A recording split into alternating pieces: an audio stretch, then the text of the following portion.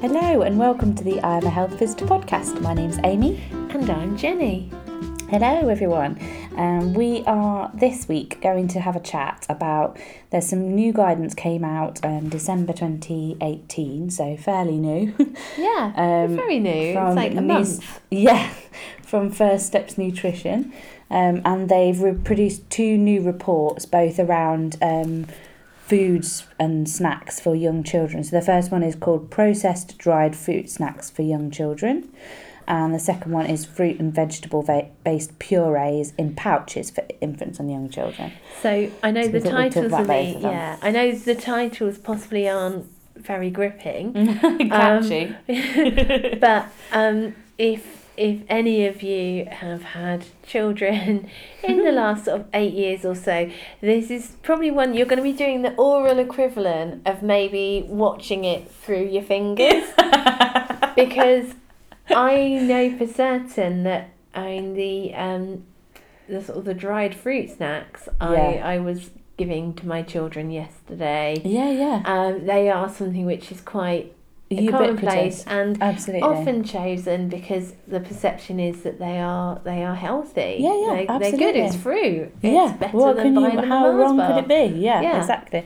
I'm a bit Mars bar obsessed, which is weird because I don't really eat them. And I think that's exactly the point, isn't it, for me? Like, it's not about blaming parents for giving their children these snacks. It's not the parents' fault. What it is actually, and actually, there's probably a place for them, you know. Definitely. But it's a case of there's a place for them in the knowledge that you're giving them something which is unhealthy. Yeah, I'm resisting the urge to go into West Side Story soundtrack right now. There's a place for us. Somewhere. No, that's it. So yeah, there's definitely a place for these things, but the important thing is that parents are aware that they're actually not healthy at all. Yeah. Which is what these kind of reports, spoiler alert, that's what these reports say. Yeah. And if you know that they're not healthy and you make the decision to give them as a one-off, or I know that but I'm going to give them this day anyway, that's one thing. But when they're marketed as being a health food, that's a different thing entirely, I think, and that's definitely one of the major issues that First Steps Nutrition have with them. And I think just to say as well, we've talked about First Steps Nutrition on the podcast previously. If you're not aware of who they are, they are amazing. They are completely independent of food and formula companies.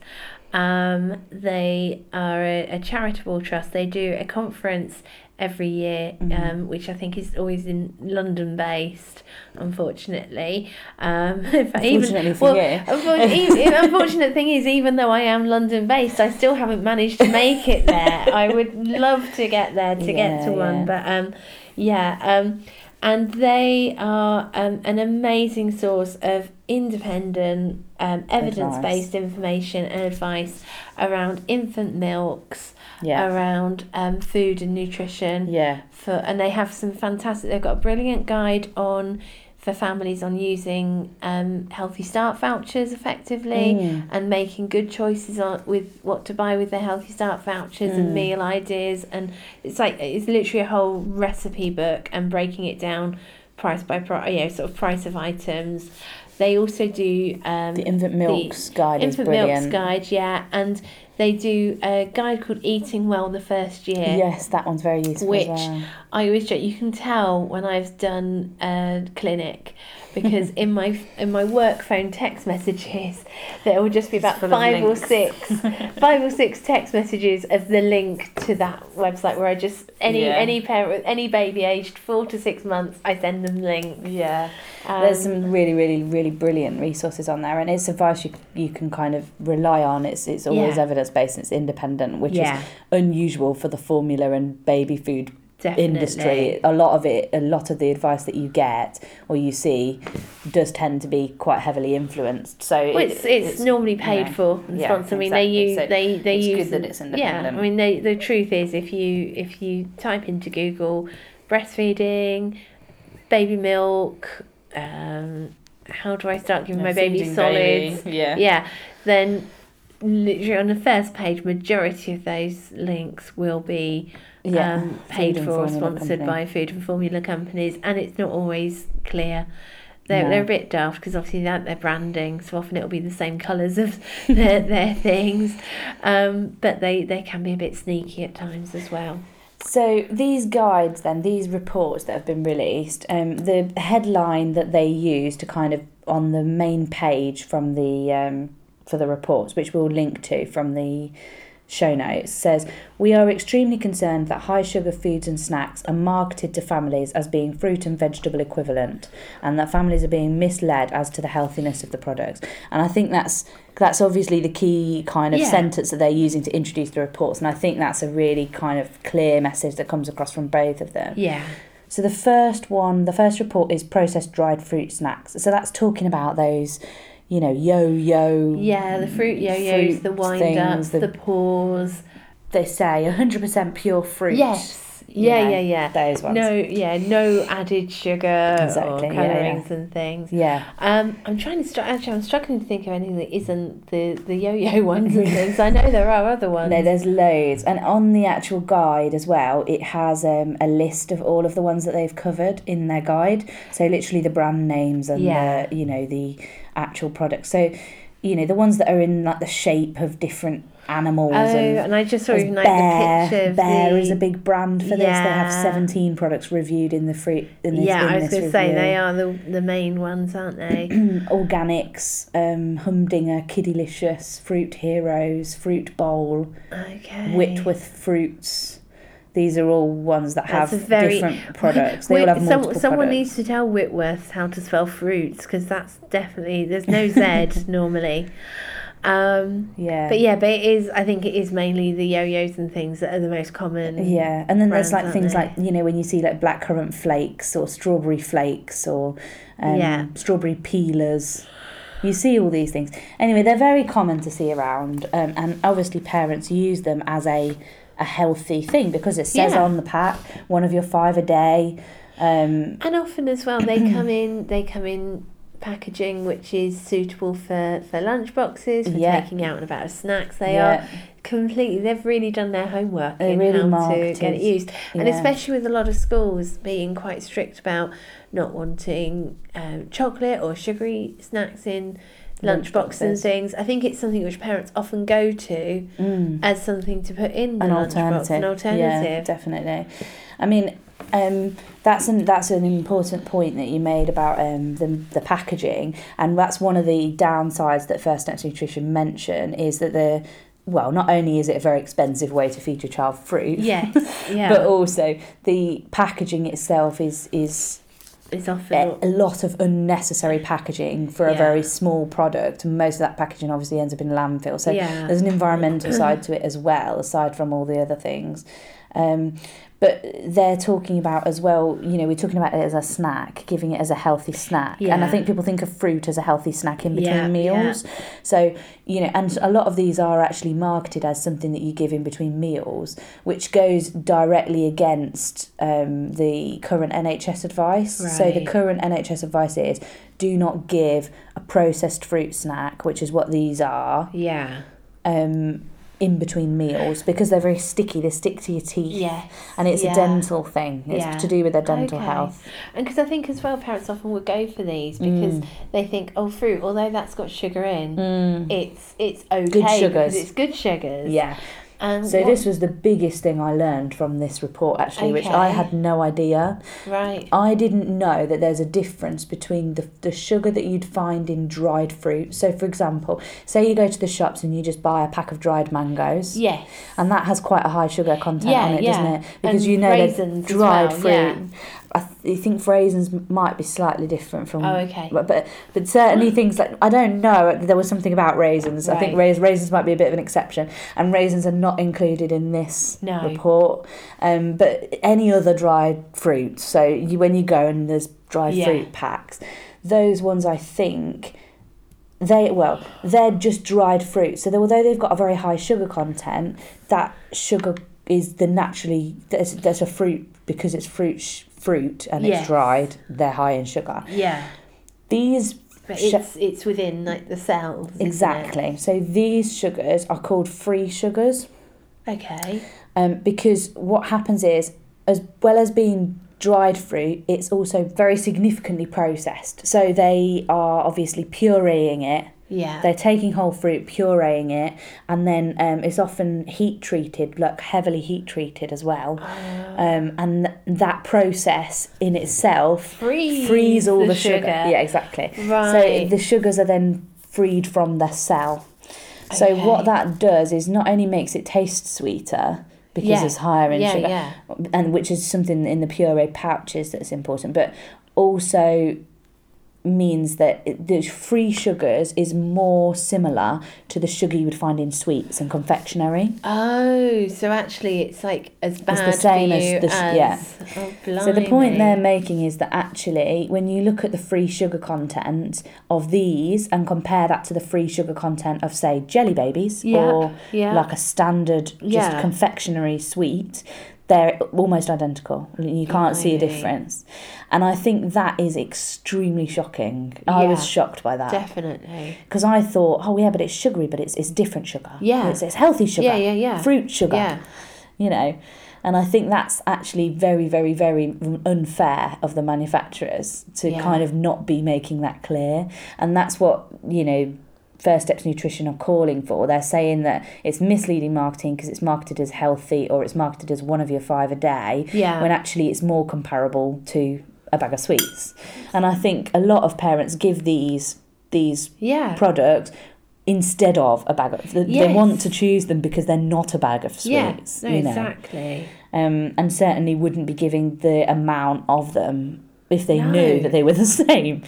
Right. So that's because in quite the one alarming. about the pouches, they actually make the recommendation about they're very concerned about the fact that there's no real signposting, there's no traffic light system on the pouches. They make that is often on other foods. Yeah, and the other one as well. Yeah, and actually say about that.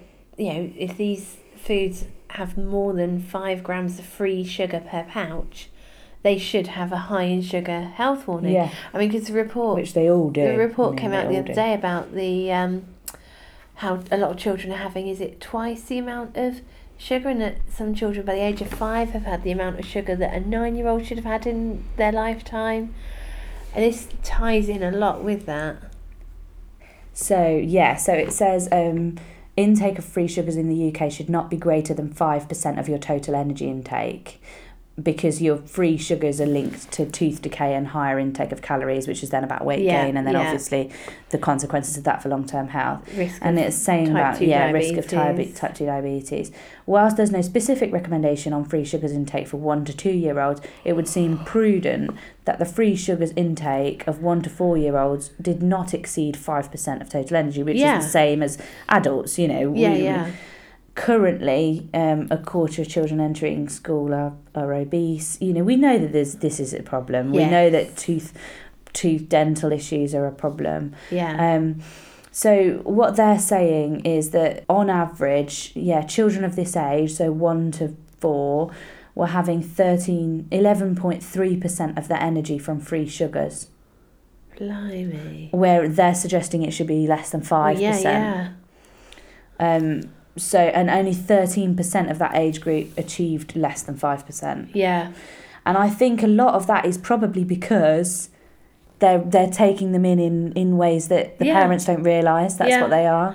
And because the same is true for the pouch, because although the pouches don't go through this whole baking thing, they are they're pureed. Overly pureed and heat treated. And because I was reading, that's how because the product goes into the pouch when it's hot, that then sterilises the inside of the pouch. Right, and means that they can be stored at room temperature. Okay. And it's that thing as well where, the issue with the pouches is that there's always a mix of the fruit and vegetables. And I mean, hands up, I did use pouches on the kids when they were weaning, but not all the time. No, sure. And actually, I quite quickly moved on because they were so watery and everything. It was just like, I might as well have been giving them soup every day. Yeah. But one of the big concerns with the pouches is this mix of the fruit and the vegetables. That is worrying. So moving on to the pouches then, because I suppose the other thing we haven't mentioned with the the dried fruit snacks is, I suppose this is true of the pouches as well, but they've got very inaccurate names when you look at the ingredients. We'll come to that with the pouches that is a big thing as well. With the pouch. So go on, what was happening with the dried fruit? So it's the same thing. I mean, would you like to take a guess at one of the main ingredients? So let's see. So go on, give me an example of a name, and let's do it. We've not done a bit of quizzing in a while, have we? Okay, this is a good one. Yeah. Raspberry and blueberry paws. What do you think is the main ingredient of raspberry and blueberry paws? If you're a parent, what are you going to assume is in there? Raspberry and blueberry. So, I mean, I'd guess that they would make up. I'm guessing the raspberry and blueberry make up at least 75% of. And you would be very wrong. Would you like to know how much the raspberry and blueberry make up? So let's imagine the paw. So the paw normally has 3-4 toes. They're not going to make up a toe. Not really a toe even. Oh my word. 10% in total combined raspberry and blueberry. Sorry. So the raspberry and blueberry paws contain 59% apple. Right. 31% pear. Oh. And then 5% raspberry, 5% blueberry, and a little black carrot. Black carrot? Yeah, I don't even know what black carrot is. Okay. But apparently that's what they contain. Because actually there are some of them that are a mixture with... Have I not seen ones before that have got beetroot in as well? Also, I'm sure that rings a bell with me. There's been some that have got random vegetables and things in them as well, but I might be mistaken. I'm not sure. I mean, basically they're all apple. Oh my word. Which is no surprise given what we know about the pureed foods as well. And I suppose they have to have, I suppose from a recipe point of view, it's because of the pectin, so otherwise they wouldn't grip together. I don't, oh my word. I don't know. It's just they're all apple. They're all, whatever you're buying, it's all apple. It's apple, guys. So with that's a problem because it's misleading, it's inaccurate, it's dishonest, really, isn't it? Yes. Let's be honest. That's the point amazing. they're making. They're saying that basically this should be. We need an urgent review of packaging statements, is what they're saying. We need a traffic light system on the packaging which reflects the percentage of the recommended free sugar allowance. Yes. And we need to be looking at whether we're allowing these companies to print things like healthy or one of your 5 a day when actually we know and there's a study that they quote very frequently, Swan et al. 2018, which I will cite in the podcast notes so you can look that study up yourself, and they've looked in that study at free sugars, and that's where they're getting their information about free sugars from. So that's that's obviously a very important piece of research that's come out recently. So with the pouches, that's the processed ones. One of the things that really leapt at me was this concern, and because I know that I'm guilty of this, especially not so much with my second, because I was having to do food for my first, so he went more baby-led weaning. Yeah. But with my daughter, you fall into that trap of thinking, I really want to introduce them to a vegetable, and then having the fear that if you bought like a whole, load of carrots and pureed them up and then froze them and filled up your fridge with or freeze with them, ready to give them carrots only for the coming month. If they didn't like it, it's like, oh God, then you got a freezer full of carrots. Yeah. And so somehow in your head it kind of made sense. And carrots are a bad definitely. example because they are really easy to just mash up. But it made sense to try a different vegetable. Like I think I possibly did this with broccoli. Absolutely. Of giving it in the giving a little bit of an Ella's pouch, and I would squeeze it onto the spoon and feed it to her. She wasn't really having having straight from the nozzle, which I know is an issue we'll get onto later. But I saw that as a real chance of giving her that new flavour, that new taste. Yeah, absolutely. But actually what happens is because they're so... What taste do you think you're giving them? Oh, exactly. It's apple, guys. It's apple. That's what you're giving them. And so it's like, what they actually say is that it's difficult for the infant to recognise the flavours, the texture, the appearance. And so rather than actually introducing them to this different flavour and opening up their their palate, as it Yeah. were, Yeah. they're actually less likely to eat it when introduced individually in family meals, because it's nothing like what they had when they tried it before. Yeah, no, absolutely. I think it's this labelling thing again is so misleading. And the fact that they're combining lots of different fruits. Well, they're combining not only... It would be bad enough to be combining lots of vegetables. Yeah. Because, you know, how are they supposed to identify a broccoli when they've only ever tasted it in conjunction with a carrot? Yeah. Like, they're not going to be able to taste a broccoli.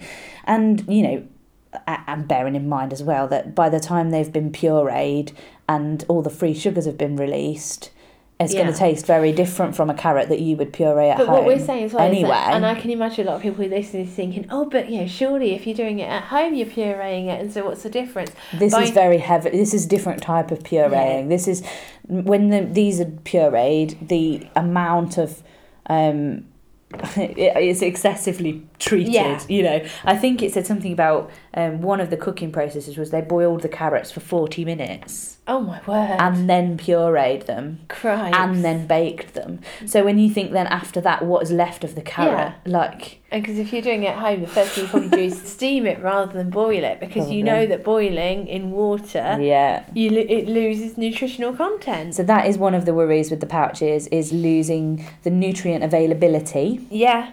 So it might be... It's quite an aggressive then, sorry. Yeah. Very passionate about this, guys. Reduction in fibre content and losing the vitamins. So nutrient availability, because it's not so easily accessed because you've processed the food to such an extent. And then obviously vitamin loss in the same, like the way that you're talking about, like with the carrots. And they say particularly vitamin C is quite at high risk of that, of vitamin loss. And then there's glucosinolates, which are one of the really good ingredients in veg like broccoli, cabbage, Brussels. They're apparently, glucosinolates are protective against cancer, apparently. And one of the good reasons why we should all eat more green leafy vegetables. Those are significantly affected by this treatment and processing. So I think people think, like you say, you don't realise the nutrients you're losing. No. But coming back to the combinations, not only are we combining vegetables, so making them unrecognisable to the child, but we're putting those vegetables with fruit. Yeah. So instead of introducing them, like you say, to the flavour of broccoli, what you're introducing them to is the flavour of apple, which is sweet. Yeah.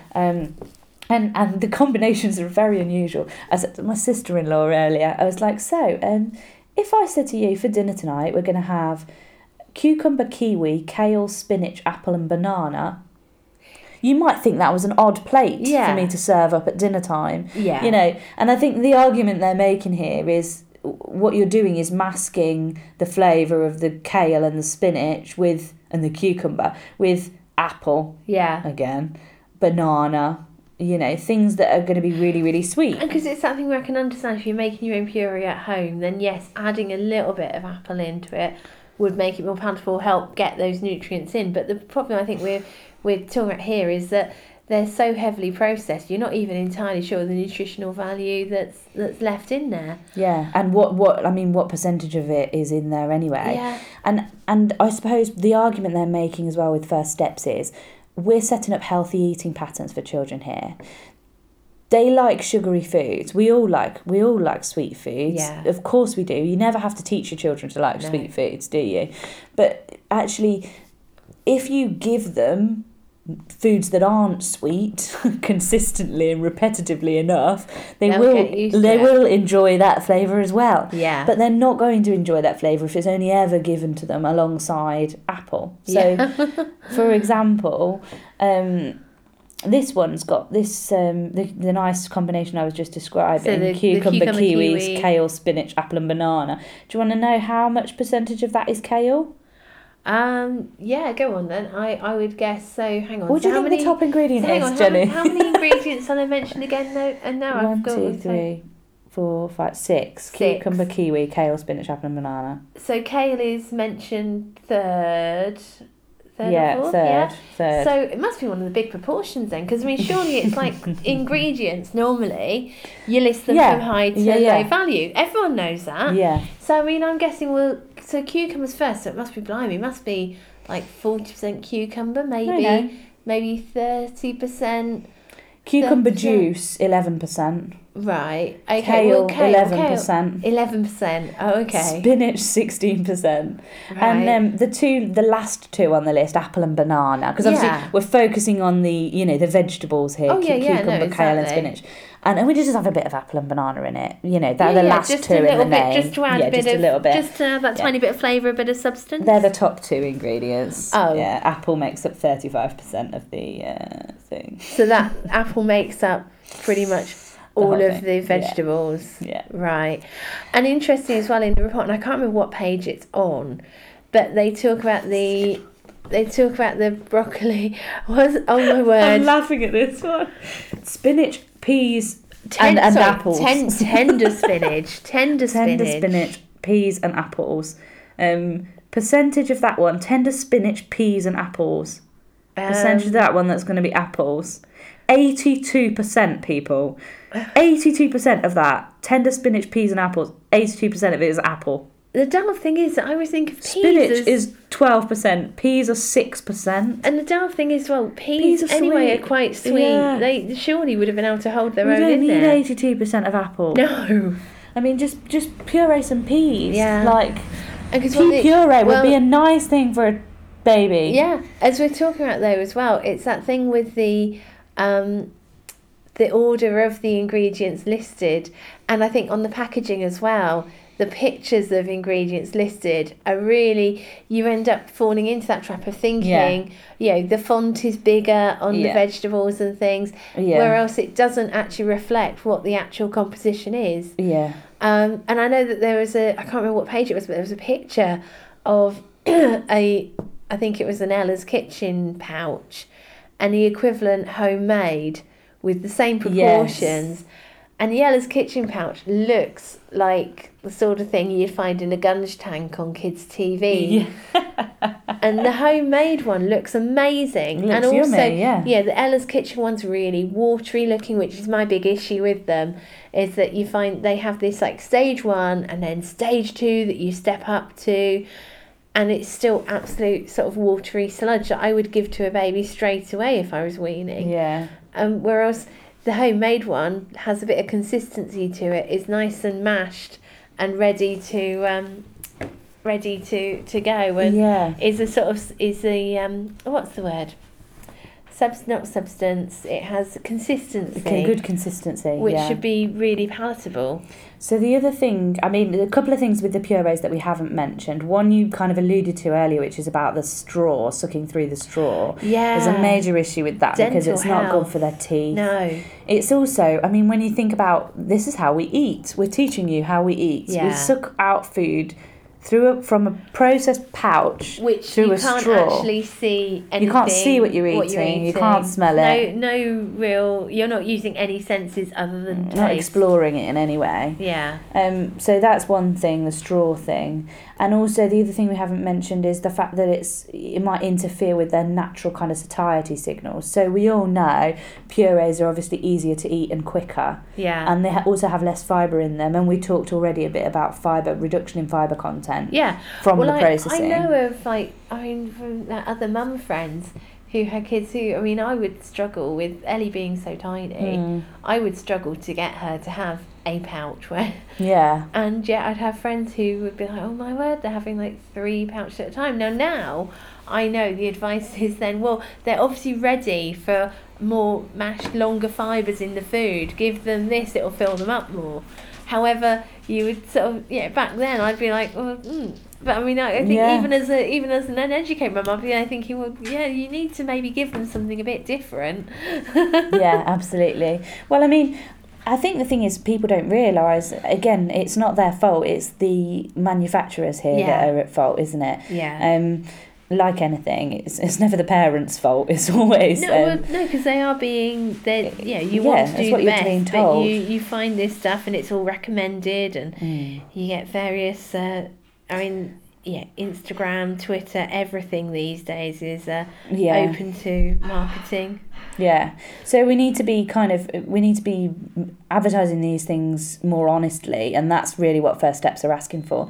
The other thing they've pointed out, of course, which every health visitor in the world knows and is going to be going, oh my God, yes, this is so annoying, is that they all say, or a lot of them say suitable from 4 months, which goes in direct conflict with the UK guidance, which is obviously from 6 months. And we've got an episode about early weaning if anybody wants to go look at it. I wonder if this is going to change, because I know looking in the report it mentioned about this being based on an EU directive. So if we were to leave the EU, and because it's one of those things where we can't even guarantee that's a certainty at the moment.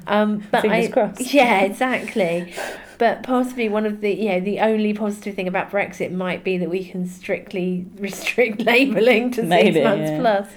I mean, I feel like we should be able to restrict labelling in these kinds of ways. Nothing they're asking for seems unreasonable to me. It all seems very, very... All they're asking for is honesty, you know. And they also argue that as well as they should be marketed from 6 months onwards, they should be giving more accurate advice on, because a lot of them talk about staged weaning, stage 1, stage 2, stage 3. And they relate it to age, don't they? Yes, it's always exactly. Age related. It's nothing about ability. And even, I mean, we're open, with our advice we give on starting solid foods, I think a lot more of us now talk about around 6 months. Yeah, and we're concentrating on these developmental signs. Yeah. Rather than it's not age based, and that's quite. They point out that that's a very old fashioned advice, and that really it should be about their developmental level. Well, I find it funny. I always say to parents when we talk about introducing solid foods, I always think, well, what did cavemen do? So in my way, it's like it sounds it's funny we talk about being old fashioned to offer advice according to age, because in a way I think we're going back to prehistoric times. And look at how really this has evolved, at the baby and how evolved they are. Yeah. So, I mean, that's a kind of a very whistle-stop tour in half an hour to those two guidance documents. I think ultimately what they're saying is it's extremely misleading. Yeah. I think the thing about the free sugars was revolutionary to me. Yeah, definitely. And to be clear as well, that's not just applying to the dried fruit snacks. It also applies to the purees. Yeah. So those purees, the fruit and vegetable-based purees, are still very high in free sugars. Because of the industrial pureeing processes. Yeah, they're based on that pureed process. And cooked as well. I mean, we know, why do we cook vegetables? Because they taste nicer, they taste sweeter when they're cooked. Yeah. Because some of that sugar has been released. Yeah, absolutely. So, for example, looking at this just absolutely shocked me. Free sugars, I'm easily shocked, obviously. Free sugars, so these, it's got like a table, it's figure 1. So for anybody who wants to look up the document, it says on page 36, figure 1. And this is the one regarding pouches. This is the pouches, document. It's got a list of the products, and then it's got what percentage of their recommended daily amount for a 1 to 4 year old of free sugars. So bearing in mind, we're saying, only 5% of a child's energy intake should be from free sugars. This is saying what percentage of that 5% does this cover? Well, the top one, 136% of their recommended daily allowance. And so in fact, one of these purees is more than your entire free sugar daily allowance. Well, nearly a day and a half, isn't it? Yeah. And the first 3 are all over 100%. Yeah. And then the Ella's Kitchen one, the Ella's Kitchen yellow one, that's 99% of your... And so these are like the fruit smoothies. It's worth bearing in mind, that even regular smoothies are this high in the free sugars and things. Like even the innocent smoothies are probably not so innocent. No, absolutely. I'm sure they are. But I think the point is that this is marketed at young children. Yeah. And what First Steps Nutrition are all about is trying to develop healthy eating habits for life. And I think, everybody knows that we want to set them up for a life of loving vegetables. That's not an easy task. Yeah, that's hard enough for parents to accomplish that, isn't it? Definitely. Without all of this sabotage that they're getting along the way. So the point there is they're saying let's be more honest with the manufacturing and the packaging of this, and also that families should be given appropriate and practical support in preparing alternatives to this. Yeah. So it's no good just lecturing families not to give these. No, we actually have to be able to give them the tools and the alternatives to be able to do that. So I'm going to put all the links to I'll put the link to the Swanetal, and obviously I'm not going to link every single thing that's referenced because that would be ridiculous. No. But I'll link the two reports, and then people can look for their own reading in that. Well, I hope that's given you a bit of information that was new to us and hopefully new to you as well, and spiked a bit of interest. And it's again something which will make a really easy revalidation. Have a look at the report, do a reflection on how it would influence the advice you give to families or information you pass on to your colleagues, and job's a good one.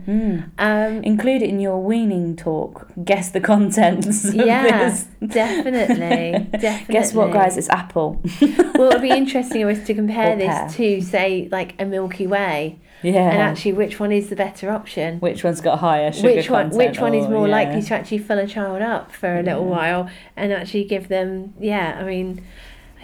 Anyway, you might have heard fun and games. Might have heard some pinging in the background. That's our tea ready because we're having our sleepover podcast weekend.